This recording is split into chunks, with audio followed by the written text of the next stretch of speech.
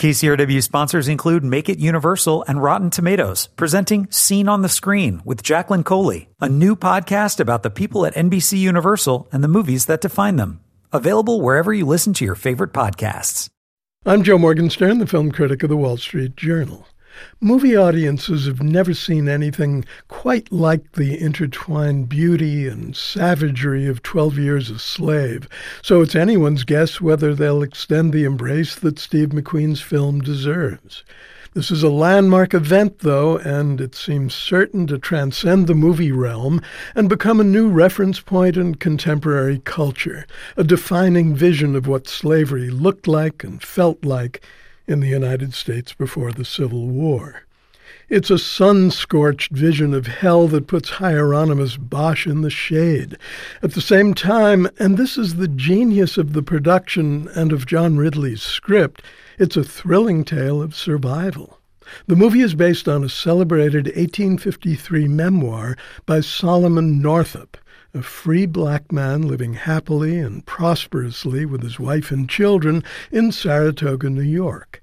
Solomon, who's played by Chiwetel Ejiofor, is pulled into a nightmare world when he's abducted by bounty hunters in 1841, then shipped off to a plantation in Louisiana as a slave in shackles and chains.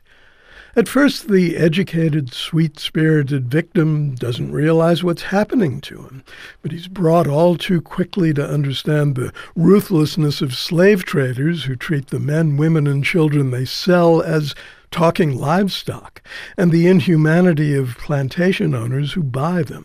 There is no sin, says one owner, Edwin Epps, a lust-addled, scripture-quoting brute played by Michael Fassbender. A man does how he pleases with his property. Solomon's agonies, the lashings, the capricious beatings, are barely endurable for him and a test of our willingness to bear witness, even though it's hard to turn away from the astonishing range and impassioned conviction of Ejiofor's portrayal. In another of the film's brilliant performances, Lupita Nyong'o plays a slave named Patsy. She endures even more terrible punishment at the hands of Epps, whose tortured sexuality leads him to rape her ritually and to have her whipped until the flesh falls from her back. Epps is the most passionate and interesting of the movie's villains, and Fassbender is spectacular in the role. It's one more reminder that in drama, villainy is its own reward. Benedict Cumberbatch's Ford, a plantation owner who treats Solomon reasonably well but still sees him as a valuable piece of property. Brad Pitt's Bass is the antithesis of evil, a Canadian abolitionist who may be the least convincing character in the film because he shows up out of nowhere and delivers the script's only lapse into didacticism. That's easy to forgive on 3 counts, though. Pitt is fine in the role.